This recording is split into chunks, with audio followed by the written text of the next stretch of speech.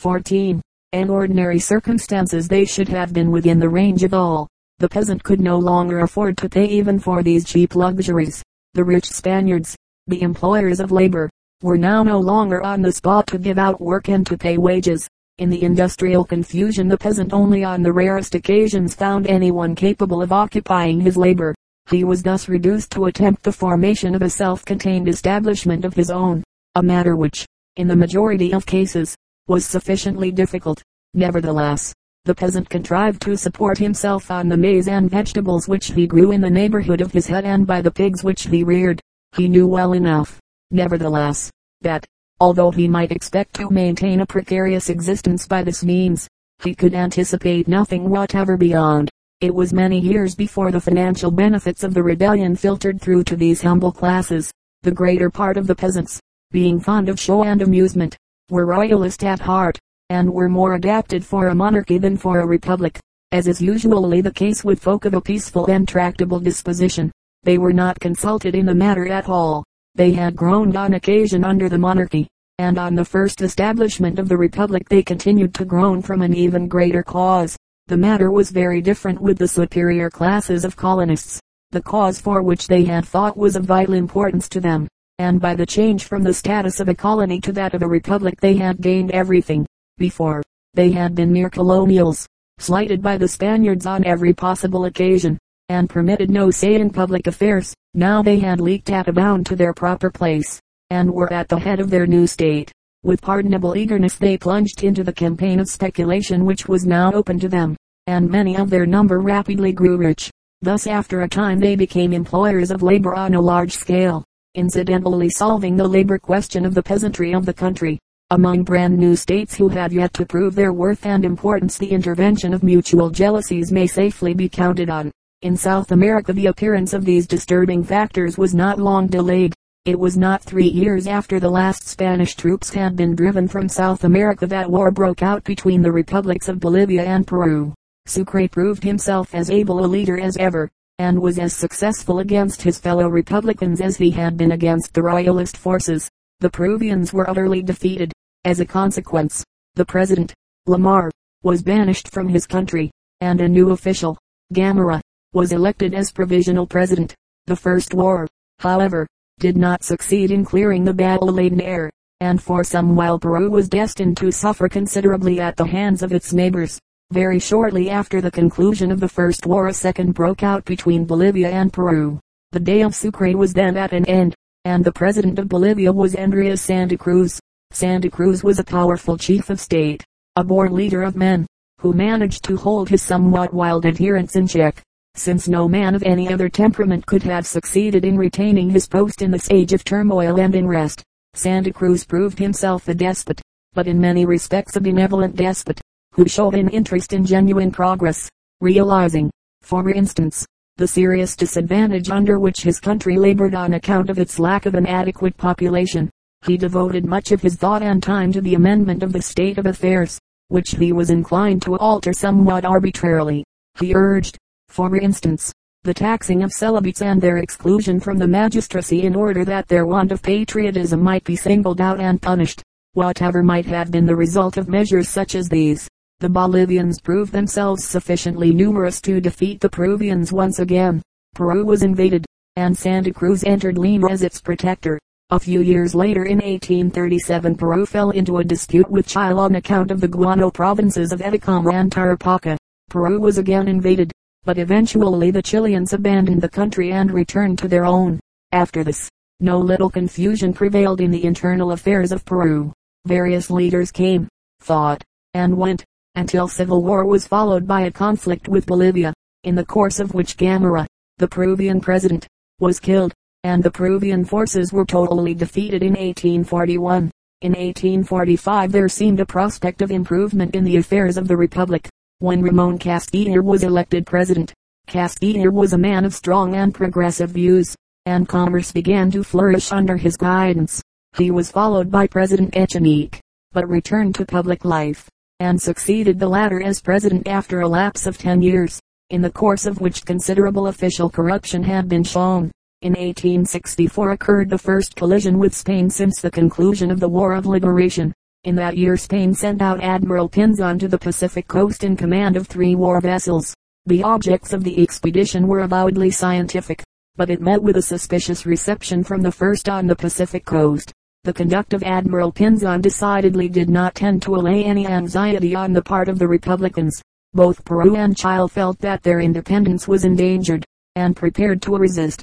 On April 14, 1864, the Spanish vessels gave the signal for war by seizing the Chincha Islands.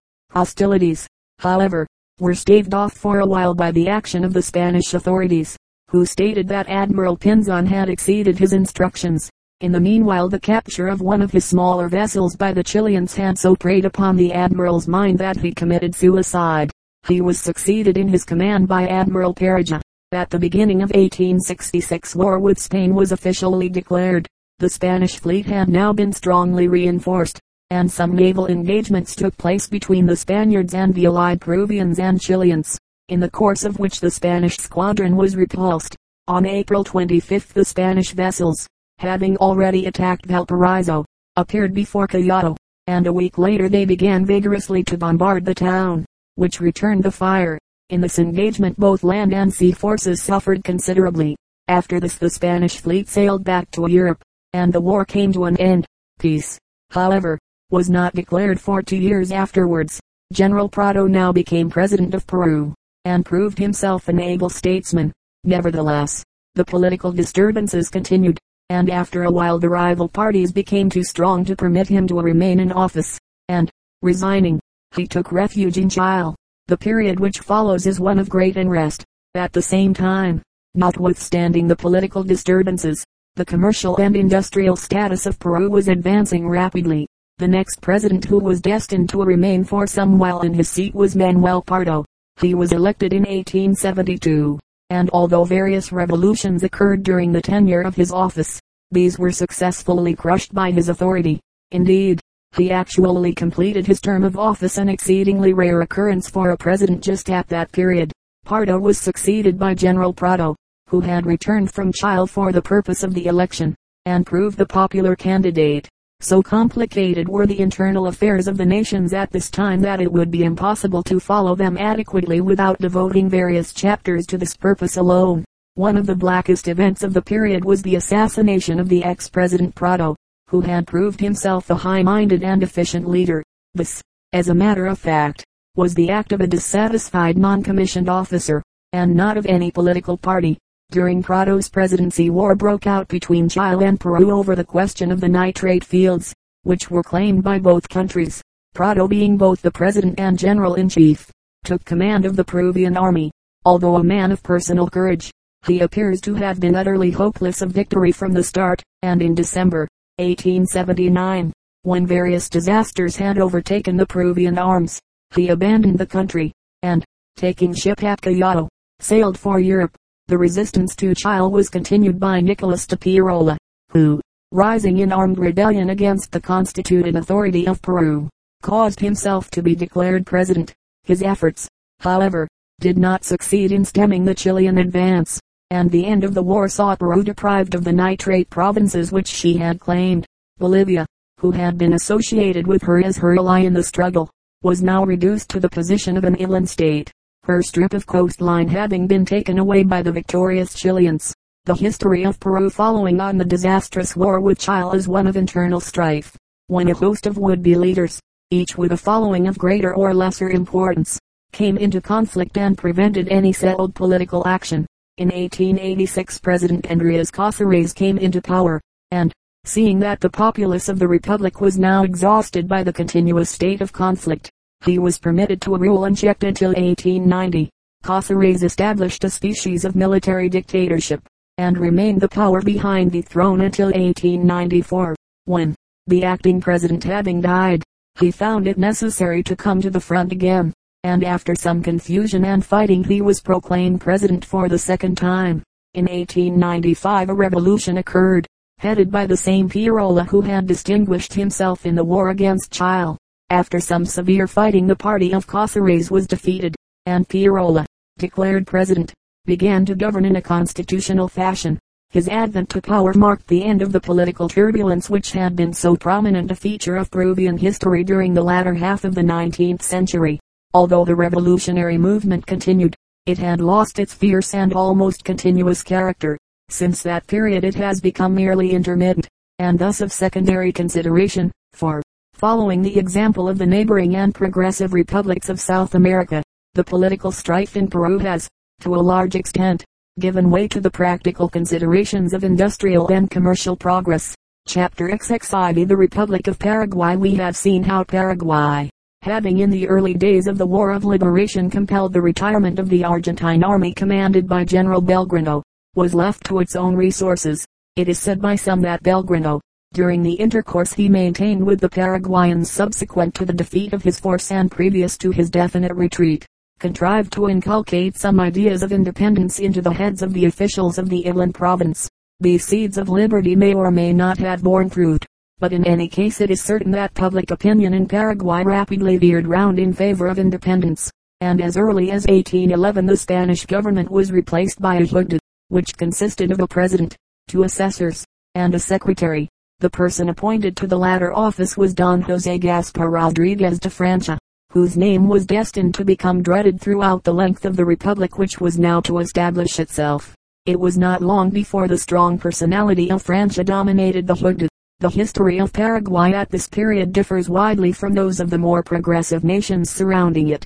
In Paraguay a certain opera bouffe element, together with a series of grimly farcical incidents, continually mingled themselves with some of the darkest tragedies that had been known in any age. From the very start something of the kind had become evident.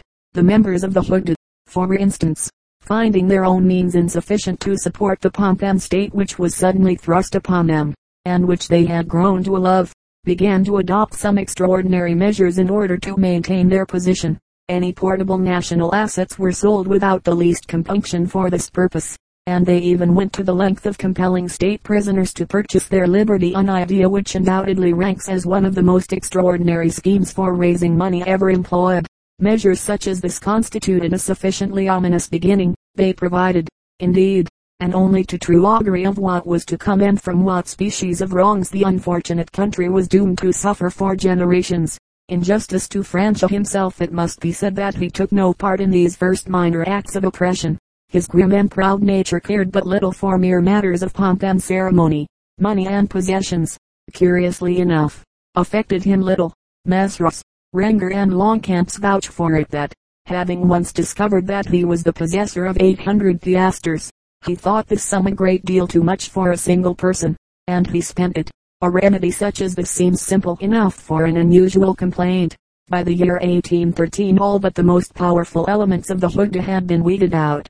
The power was now confined to the 2 remaining members, Dr. Francia and his colleague, Fulgencio Yegros. These were now endowed with the titles of consul. 2 curule chairs were specially manufactured for them. These classical seats were covered with leather. On one was the name of Caesar, on the other that of Pompey. It is possible that Francia had some faint smattering of Latin and of Roman history. At all events, he is said to have pounced on the first and eagerly to have taken possession of it. The 2 consuls began their reign by employing a vast amount of ceremony and form in order to accomplish a few quite arbitrary acts. The majority of these were directed against the Spaniards, who, suffering now from the swing of the pendulum of fate, were as much oppressed as they had formerly oppressed. Indeed, the situation of those Spaniards who still remained in Paraguay was now pitiable in the extreme. Persecuted on all sides by the high officials, they could expect, in the face of an example such as this, scant consideration from the populace. In the year 1814 Francia determined that the time had come when he could dispense with the services of his colleague, Yegros. By means of a coup d'etat he packed the Congress, and succeeded in intimidating his adversaries. As a result, he was named dictator of Paraguay for a period of 3 years. Notwithstanding a counter move on the part of the military followers of Yegros, this was calmed by Yegros himself. In a moment of considerable generosity this latter pacified the officers and the troops, and thus left the way clear for Dr. Francia.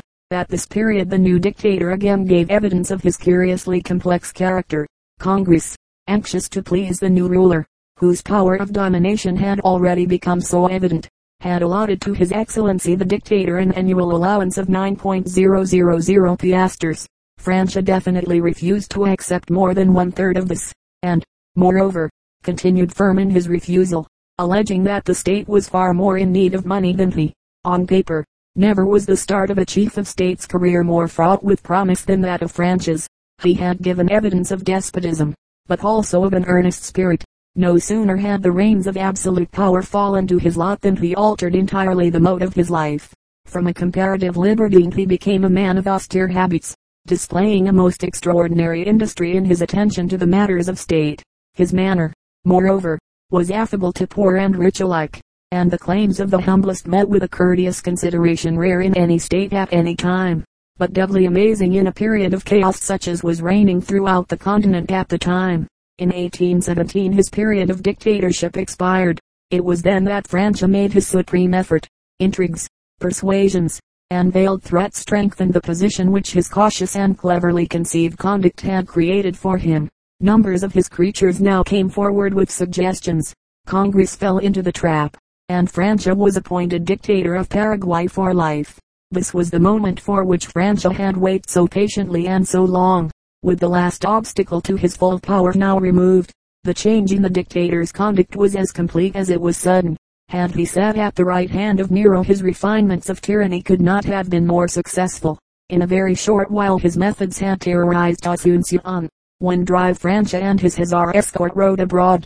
The streets through which the cavalcade passed resembled a desert, for anyone who had the misfortune to find himself anywhere near the line of route was set upon and beaten with the flat of their swords by the hussars for the mere fact of daring to be in the neighborhood of the dictator in a public place.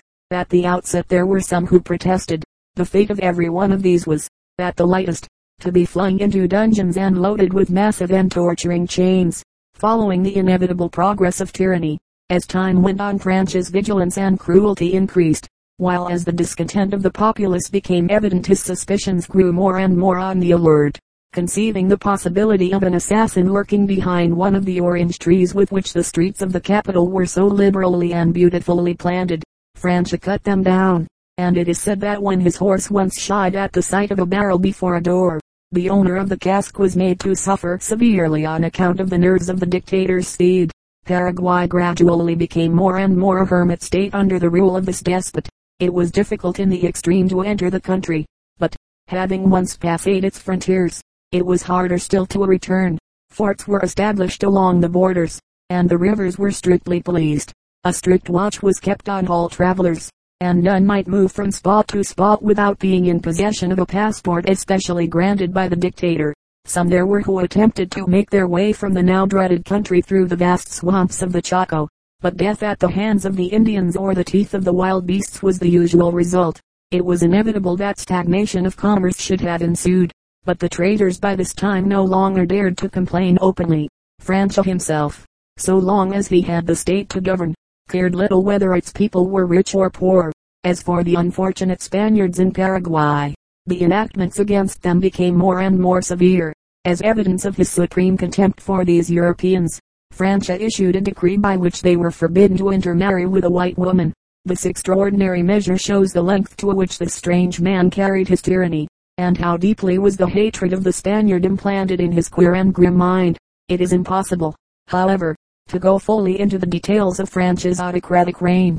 Incredible as many of these are, the destruction of the church, the secularization of the monks, wholesale executions and torturings, the suppression of the post office, and 100 other acts of irresponsible and childish tyranny. These are only some of the episodes which characterized the days of his rule. During all this while the power of the army grew until militarism became rampant militarism, that is to say, instigated by Francia, since no officer or man of his troops dared move hand or finger unless commanded by the dictator himself.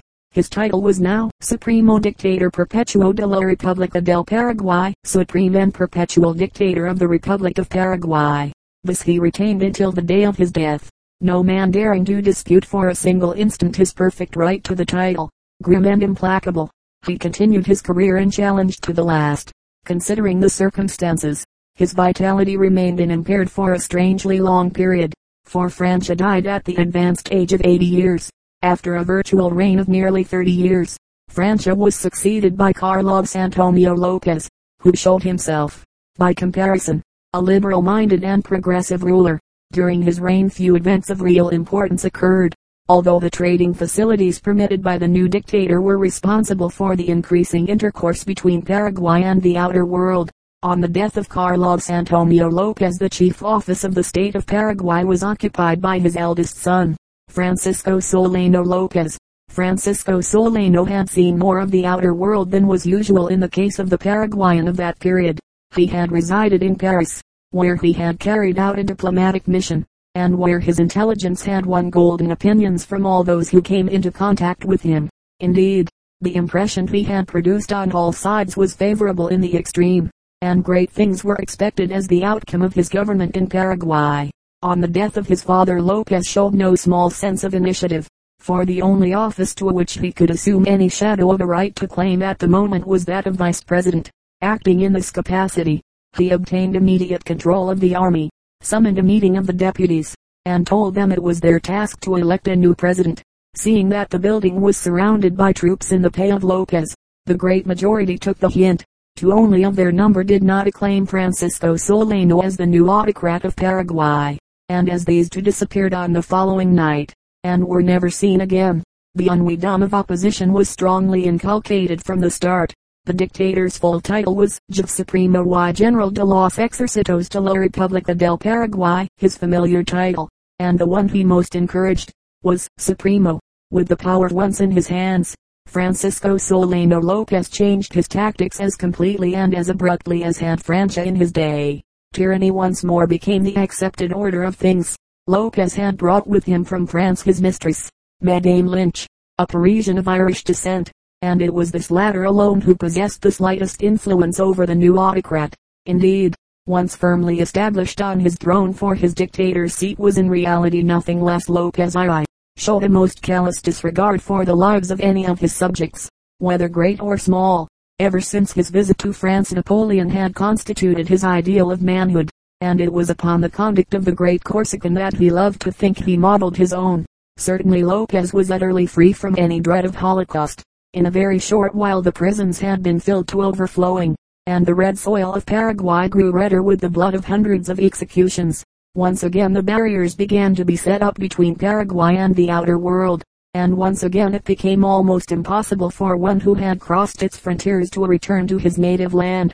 But, since it was the fate of Lopez to have lived in a later age than Francia, the ambitions of this third dictator were correspondingly enlarged. It was not his design ultimately to shut off Paraguay from the rest of the continent. It was his plan rather to cause the frontiers of his country to spread until they had enveloped all the other lands. Thus he considered he was acting in conformity with the true Napoleonic tradition, and also, incidentally, with his own desires and dreams. In order to be prepared for the great day which was to come to Paraguay, the army was increased, trained, and drilled until it became one of the most important and efficient military organizations in the continent. This army was completely and entirely the toy of Lopez. The men were his to be shot or promoted at his slightest whim, and the officers were subjected to precisely the same irresponsible but merciless discipline. Even at this period in no other country of South America, perhaps, would such a state of affairs have continued. Paraguay, however, as has been explained, differed in its ethics from any of the neighboring states. The population was largely composed of civilized Guarani Indians, and the section of this great family in these latitudes had from the earliest days of the continent been noted for its easygoing and somewhat indolent qualities. The result of the intercourse between the Spaniards and Indians had produced a small minority of mestizos, whose enterprise scarcely exceeded that of the natives. The soft and enervating climate was, of course, largely responsible for this. Indeed, it was inevitable that a beautiful and lotus-eating land of the kind should have produced inhabitants to match. A few only of the Paraguayans had had the advantage of traveling in Europe, and on their return to their native land its atmosphere very seldom permitted them to remain for long without the local and somewhat demoralizing influences. Had Lopez been content to continue to act as supreme and all-powerful lord of every man and thing within his own frontiers, the affairs of Paraguay, enlivened at intervals by those salutary orgies of executions, might have drowsed on indefinitely. For a man of the temperament of Francisco Solano Lopez such comparative repression was impossible. He had dreamed himself Emperor of South America, and this he was determined to be.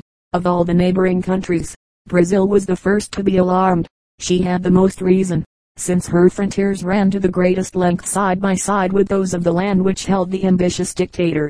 Ere Francisco Solano Lopez had reigned 2 years, the inevitable had occurred. Arrogance and threats of aggression on the part of the inland state, resentment and profound mistrust on the part of the Brazilian Empire, led to open breach. The pretext lay in the joint interference on the part of Brazil and Paraguay in the internal affairs of Uruguay, which troubled republic was just then in a more than usually violent state of revolution. Lopez, in a moment of somewhat artificial exaltation, protested solemnly against the Brazilian policy as directed against Uruguay. Since this protest was ignored, Lopez resolved on war. He commenced hostilities by the capture of the Marques de Olinda, a Brazilian steamer which conveniently found itself at the moment at Asunción, on its way up the great river system to the imperial territory of Mato Grosso. The crew and the passengers of the Marques de Olinda were taken ashore as prisoners. These included the Brazilian governor of Mato Grosso, who, together with the great majority of his fellow passengers, was destined never to see his native land again. This decisive act lit up the flames of war, and the most important struggle between the races of its own soil which the continent had ever seen now commenced, for in the end, not only were Brazil and Paraguay involved, but the neighboring states of Argentina and Uruguay as well.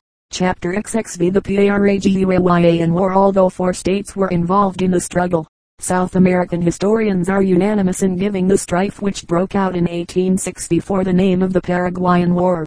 This is appropriate enough, for a number of reasons, one of them being that, after the first invading expedition on the part of the Paraguayan armies, the war was fought out on Paraguayan soil.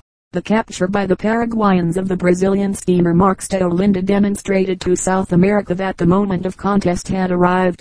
The position of the neighboring states was far less satisfactory from a military point of view than that of Paraguay.